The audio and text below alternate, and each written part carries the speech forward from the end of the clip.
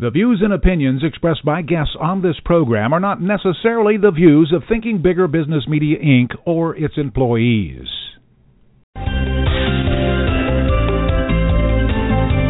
Welcome to Smart Company's Thinking Bigger Radio. Get the inside scoop on how America's most successful business owners transform their entrepreneurial vision into reality. And listen in as some of the top business minds in the country serve up practical advice, tips, and insights for growing your business. Now here's your host, Kelly Scanlon. Good morning. Welcome to Smart Companies Radio. I'm Kelly Scanlon, publisher of Thinking Bigger Business Media. We want to thank our sponsor today, Kelly Warner Law. To learn more about Kelly Warner's internet defamation and trade libel legal practice for entrepreneurs and professionals, head on over to kellywarnerlaw.com/infographic. That's KELLYWARNERLAW.com/infographic. You can also click on the logo on the ithinkbigger.com radio page website.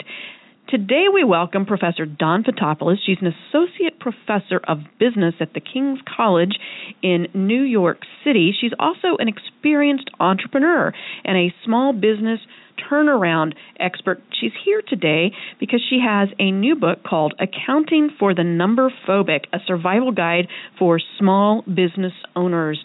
And I think this is going to be really interesting because most of the small business owners I know the numbers are important, but that's not what their passion is. So Dawn has helped more than 300 small businesses from financial failure, and she's helped thousands of entrepreneurs thrive no matter what the economic environment is. She's an expert in her field, and as such, she's been featured on MSNBC's Your Business, at the New York Times Small Business Summit, and in Forbes. And you can also go out to her website at bestsmallbizhelp.com to find out more about Dawn and the resources that she provides. Welcome to the show today. Oh, thank you so much. It's great to be here. Well, I'm so glad that you could join us today. Now, as I said during the opening, many small business owners, they have a passion for what they do. And when it comes to the numbers, sometimes they even approach them with a lot of dread. And so they'll hire somebody like an accountant or bookkeeper. Even when you do that, though, you have to, as the business owner, have a fundamental understanding of those financials in order to grow your business. So what's the first step in getting a handle on the numbers if, for the small business owners out there listening who just really approach the numbers with dread? Well, Kelly, let me just ask you a quick question. Mm-hmm. I'll answer your question with a question. How about Sure, that sounds good. Do you drive a car? I absolutely do. You do. You know what? So do I. So what do we do when we drive a car? We go into the driver's seat, close the door, put on our strap, put the key in the ignition, and then we shut our eyes and expect to get to our destination, right? Oh, yes, every day. Oh, sure. Okay, how ridiculous is that? Exactly. Well, then not understanding your financial statements is the equivalent of doing exactly that in your small business. Mm-hmm. So the first thing I would say is you got to change your mindset. You got to change your mindset. You got to get to that place where you say, I don't want to be an accountant. You don't have to be. But I want to drive with my eyes open. Mm-hmm. Because the failure rate of small business is 50% right now. That is a staggering number. Yes, it is. Think about that. 50%, 50. We would be better served to take the money that we're throwing at these small businesses and go to Atlantic City and at least get a cheap meal and a show, right? What are we doing 50% failure rates? But I have to tell you, after being in the trenches for 15 years, with thousands of small businesses, I can tell you that a lot of them that are going bankrupt should never be going bankrupt. They're going bankrupt simply because they are driving with their eyes closed. And when I get them in the classroom or when they take a webinar or seminar with me where they read the book, what happens is the light bulb goes off over their head, and it's not difficult stuff. That's the important thing. So the first thing is you got to realize that working harder and getting more customers will not solve your problem. Mm-hmm. And that's a knee-jerk reaction. When somebody can't pay their bills, when a small business owner can't pay their bills, they assume the way out of the problem is to get more customers. And I've seen it a million times in every kind of business you can imagine. The answer is not to get more customers. The answer is to get more profit. Right. You don't even know if you're making a profit or not. You don't even know what customers are profitable. You don't even know what products or services are profitable. So before you start scaling an unprofitable business, find out which ones are working hard for you. Exactly, because you just get more of the problem if you get more customers on the losing end of things. Well, that's right. That's right. And I have to say, and so to me, I mean, look, I was number phobic at one point in my life, which is why I'm so passionate about this subject. It took me 20 years to learn this stuff. I can teach it to somebody in 2 weeks. Wow. So the good news is it's really pretty basic and straightforward. It's very straightforward. If you can add 2 and 2, you can understand this stuff. And it doesn't take a long time. Yeah. Sorry. No. Why do you think that business owners are so number phobic? Why they really dread looking at their financials when, a few pages of paper can paint your story so accurately at times? Why wouldn't you embrace that as a tool? Why are business owners so scared of it? I think we're scared of things we don't understand. And quite honestly, as a college professor, I can tell you that we teach accounting backwards. We do. We teach all the building blocks, but we don't answer the why questions. And so what Accounting for the Number Phobic really is an attempt to do, by the way, it's illustrated by Disney artist Ron Bucalo, who is a very, very funny man. And I said to him, I'm going to give you the toughest job in the world. You've got to make accounting funny. And he actually did accomplish that. It's the only book on accounting that will make you laugh. And the idea, of course, was to just break down all the intimidation so that the stuff is approachable. And I think the reason why people are fearful is because their accountants speak a language they don't understand. The IRS is very intimidating. Yes. And we want it all to go away. I mean, it's very funny. I've done a free association exercise in my workshops, and I'll just say, I'm going to say a word, and then I want you to come back with your unfiltered thoughts. And I'll say accounting, and then I get things like, makes me want to crawl up into a fetal position. Another one said, I'd rather spend the weekend with my mother-in-law. I mean, like really crazy, funny stuff. And it's simply because the terminology is confusing, because an accountant's job security is dependent on you being dependent on them.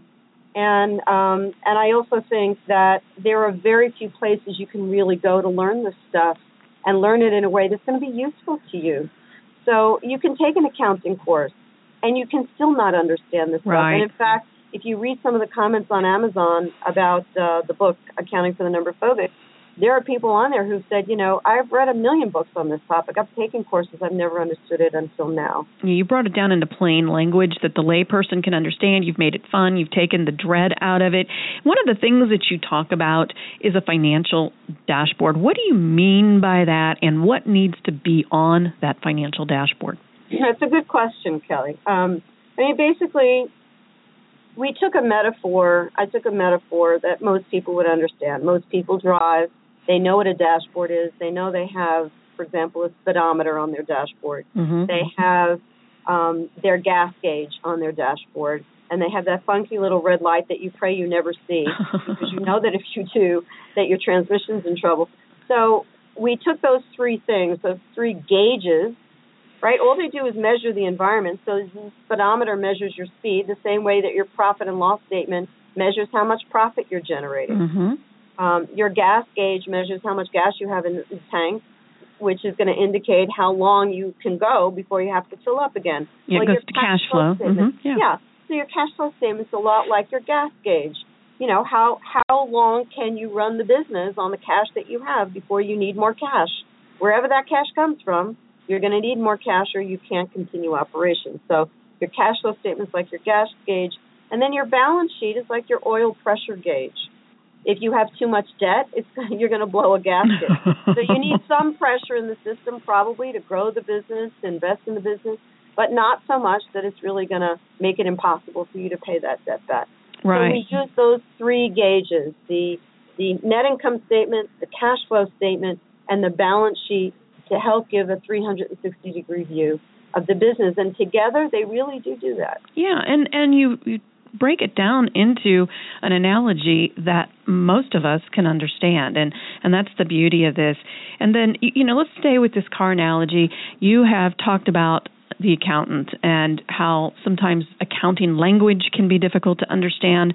But even if we understand the numbers, as business owners, we need to keep our focus on the business. And yes, we need that fundamental understanding, but we still need to have a bookkeeper or an accountant. You're not a proponent of saying, oh, learn it and then you don't need these professionals. Not that at all. Right. That's not what you're saying. But how involved should an accountant be in your business?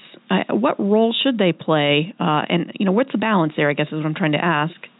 Well, the primary role of your accountant is to keep you out of an audit with the IRS. The primary role of the accountant is to make sure that the books are clean, to make sure that you file your taxes on time, and if you're in a retail business, that you put away estimated taxes so that when it comes time to pay them, it's not onerous or difficult or it doesn't sink the business cash flow-wise. So the accountant is also there to keep up on what happens with new tax laws and new tax implications so that you don't have to do that. It's very complicated. And you shouldn't have to do that. You should really be spending your time managing customers and developing new products and services and so on. So the accountant has a very important role. I have both. I have both an accountant and a bookkeeper. And the bookkeeper does all my monthly reconciliations with my bank statements. So, for example, I have a consulting practice, and I also,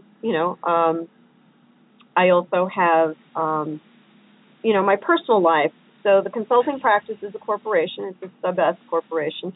And then I have all my personal transactions, and they are separated. I have 2 different bank accounts for them. I have 2 separate credit cards for them.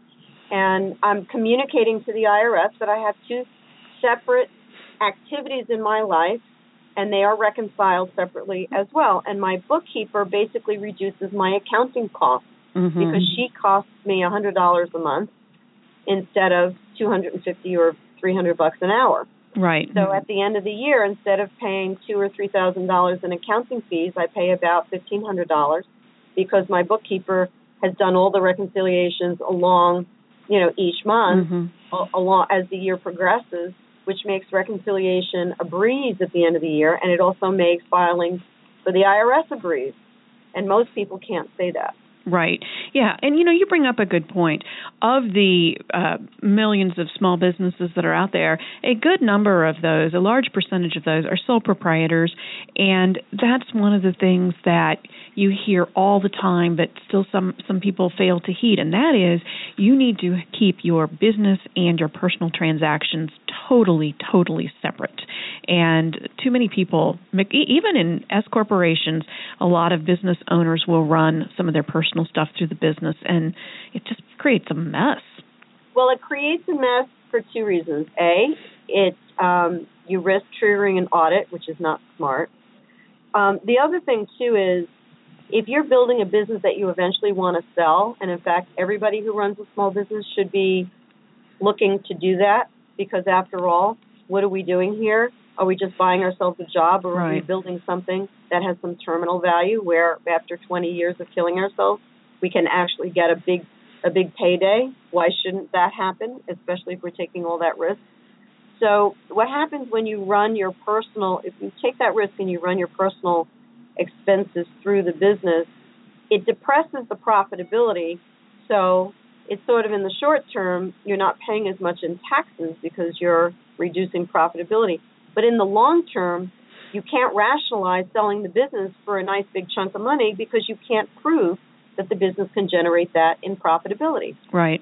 We're going to take a quick break. We're talking here with Professor Dawn Fotopoulos. She's the Associate Professor of Business at the King's College in New York City, talking about how to make financials understandable and less scary to small business owners who do not have a bookkeeping or accounting background.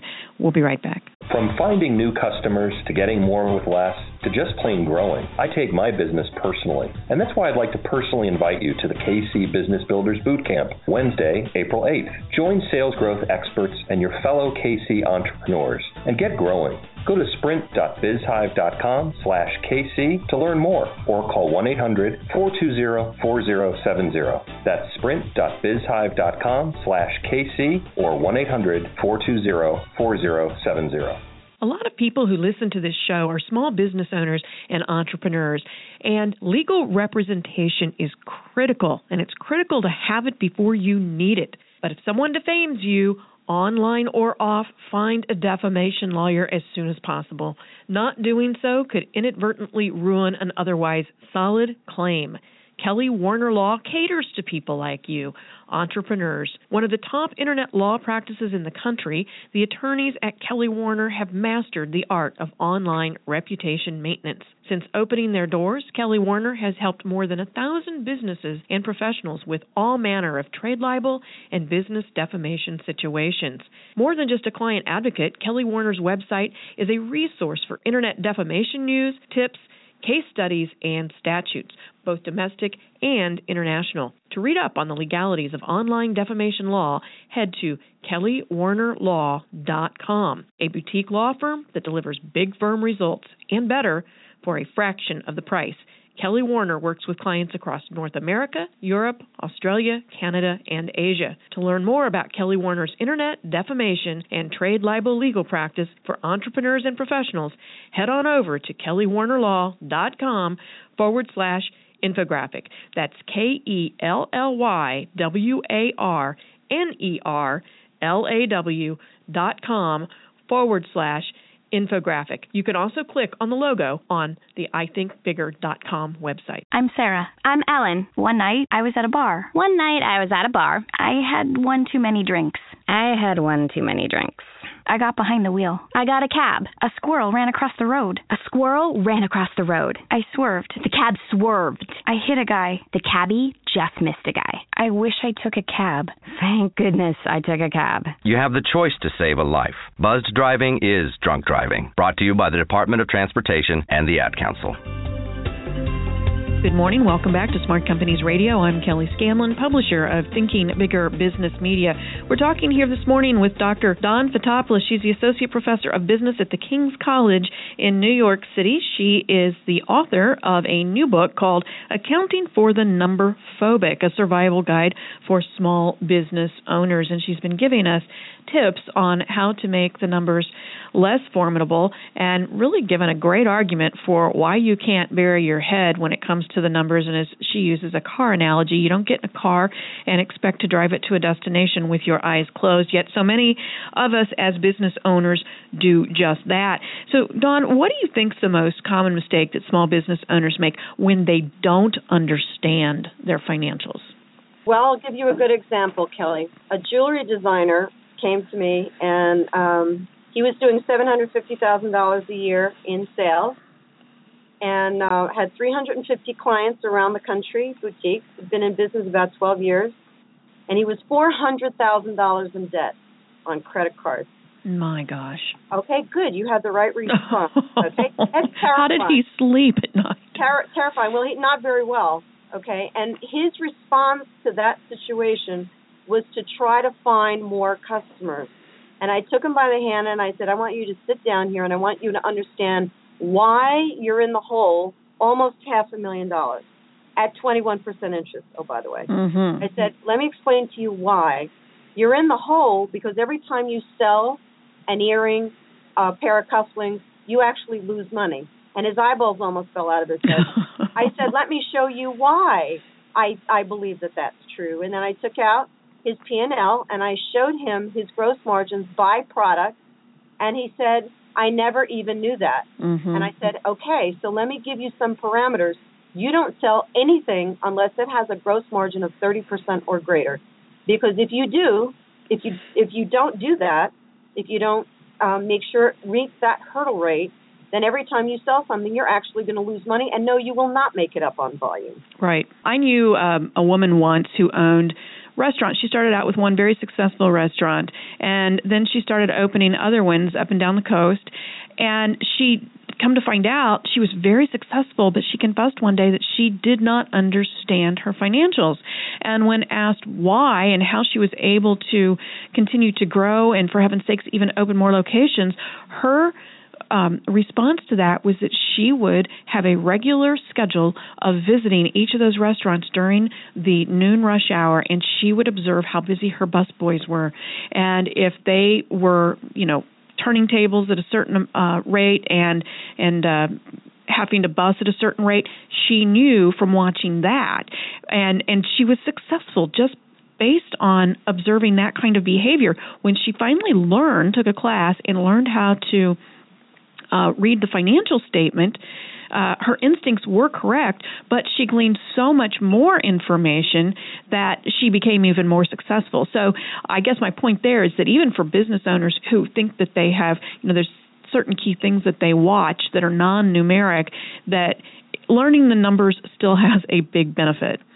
Well, it does, and it was very interesting. I was interviewed by someone who shall remain nameless a few months ago, and he said, well, my wife made $60,000 last year in her small business, and she's doing just fine. And I said, oh, that's great. I said, but what if she could have made twice that with the same amount of effort? And he said, you just threw cold water in my face. Yeah. So that pretty much speaks to what you just said, Kelly. Yeah. So how much time... of course, everybody's busy. That's another excuse. I don't have time to take a course. I don't have time to meet with an advisor on this kind of thing. How much time does it really take someone who, as you call them, a number phobic, need to devote to get a really solid understanding of their business's numbers? If I had them in a workshop, I could do it in 4 hours. Wow. Because I've done it in 4 hours. If they read the book, I have people who've read the book over a weekend. I mean, if you're committed to reading it, but you've got to read it step by step.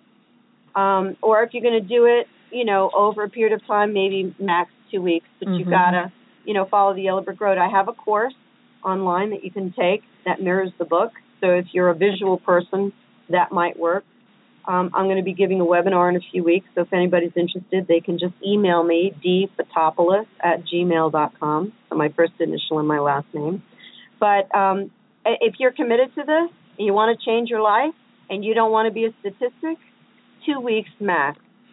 Yeah, and that seems like such a small amount of time to alleviate a lot of stress and worry and headaches, because let's face it, you may be thinking that you're avoiding bad news by looking at your numbers, but you're carrying that around inside of you as stress and energy that you're not putting back into your business because you're worrying about your financial situation. So let's get down. Well, before we do that, tell me your website one more time. You gave us your email address, but what's your website? The website is bestsmallbizhelp.com. Okay, bestsmallbizhelp.com.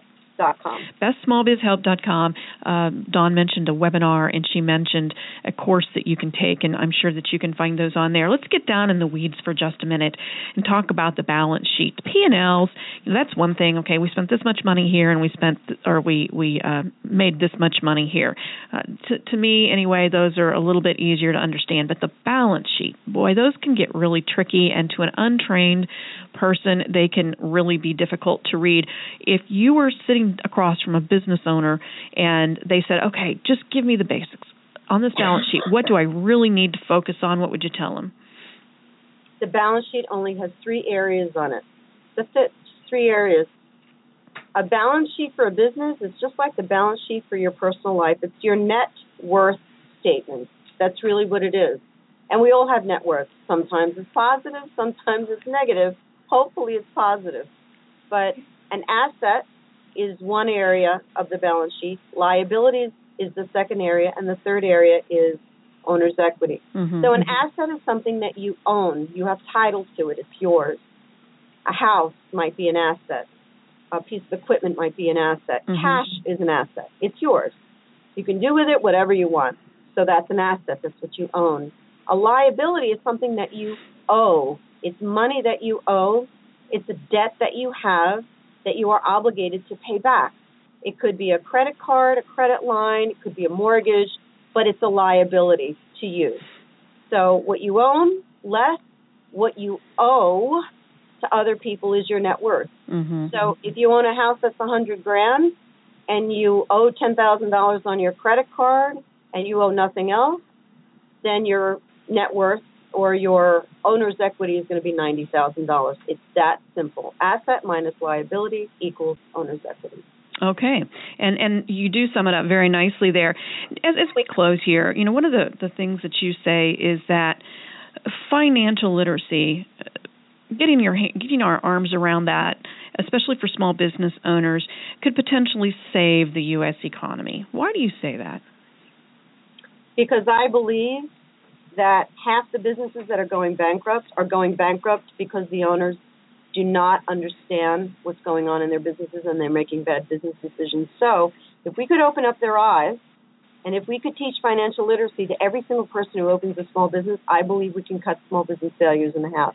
And according to the chairman of the board of the Intuit company, if we could improve small business survival rates by only 5%, we could eliminate the unemployment problem in the United States. Wow. That's truly fascinating. And as we know, small businesses make up the greatest number of businesses in the U.S. I think sometimes people are very surprised when I throw out the statistic that 86% of all businesses in the U.S. have 19 or fewer employees. You would not know that by reading the mainstream media or by listening to the mainstream media. So when you talk about saving the U.S. economy, if that's probably very accurate. If you could just turn 5% of them around, the ramifications of that would be phenomenal. It would be, Kelly, and I've turned 300 businesses around that would have gone bankrupt. And then when they've read the book or I've had them in class, they are soaring after maybe 6 months. Yeah. Amazing. Just what insight like that can do to help you run your business. Again, as we close up here, what would people need to do to get in touch with you? Please have them reach out to me via email. It's dfotopoulos@gmail.com. I'd like to hear from them. Or they can visit me at my website, bestsmallbizhelp.com. There are some great resources on there. There are tons of articles on there. Or buy the book, Accounting for the Number Phobic, A Survival Guide for Small Business Owners on Amazon, and you can get the Kindle version for $10. It's the best $10 you'll ever spend. Oh, it sounds like it. And Fotopoulos is spelled Fotopoulos. So make sure that you get in touch with Dawn via her website or email. She has a lot of things that can help you run your business. And we really appreciate the time that you took to help us here today get a better understanding of our financials. Kelly, great to be with you. Yes. And if you'd like to learn more about how to grow your business, please visit our website at ithinkbigger.com. Follow us on Facebook, Thinking Bigger Business Media, or on Twitter at ithinkbigger. Have a great weekend. We'll see you next week. This podcast is a part of the C-Suite Radio Network. For more top business podcasts, visit c-suiteradio.com.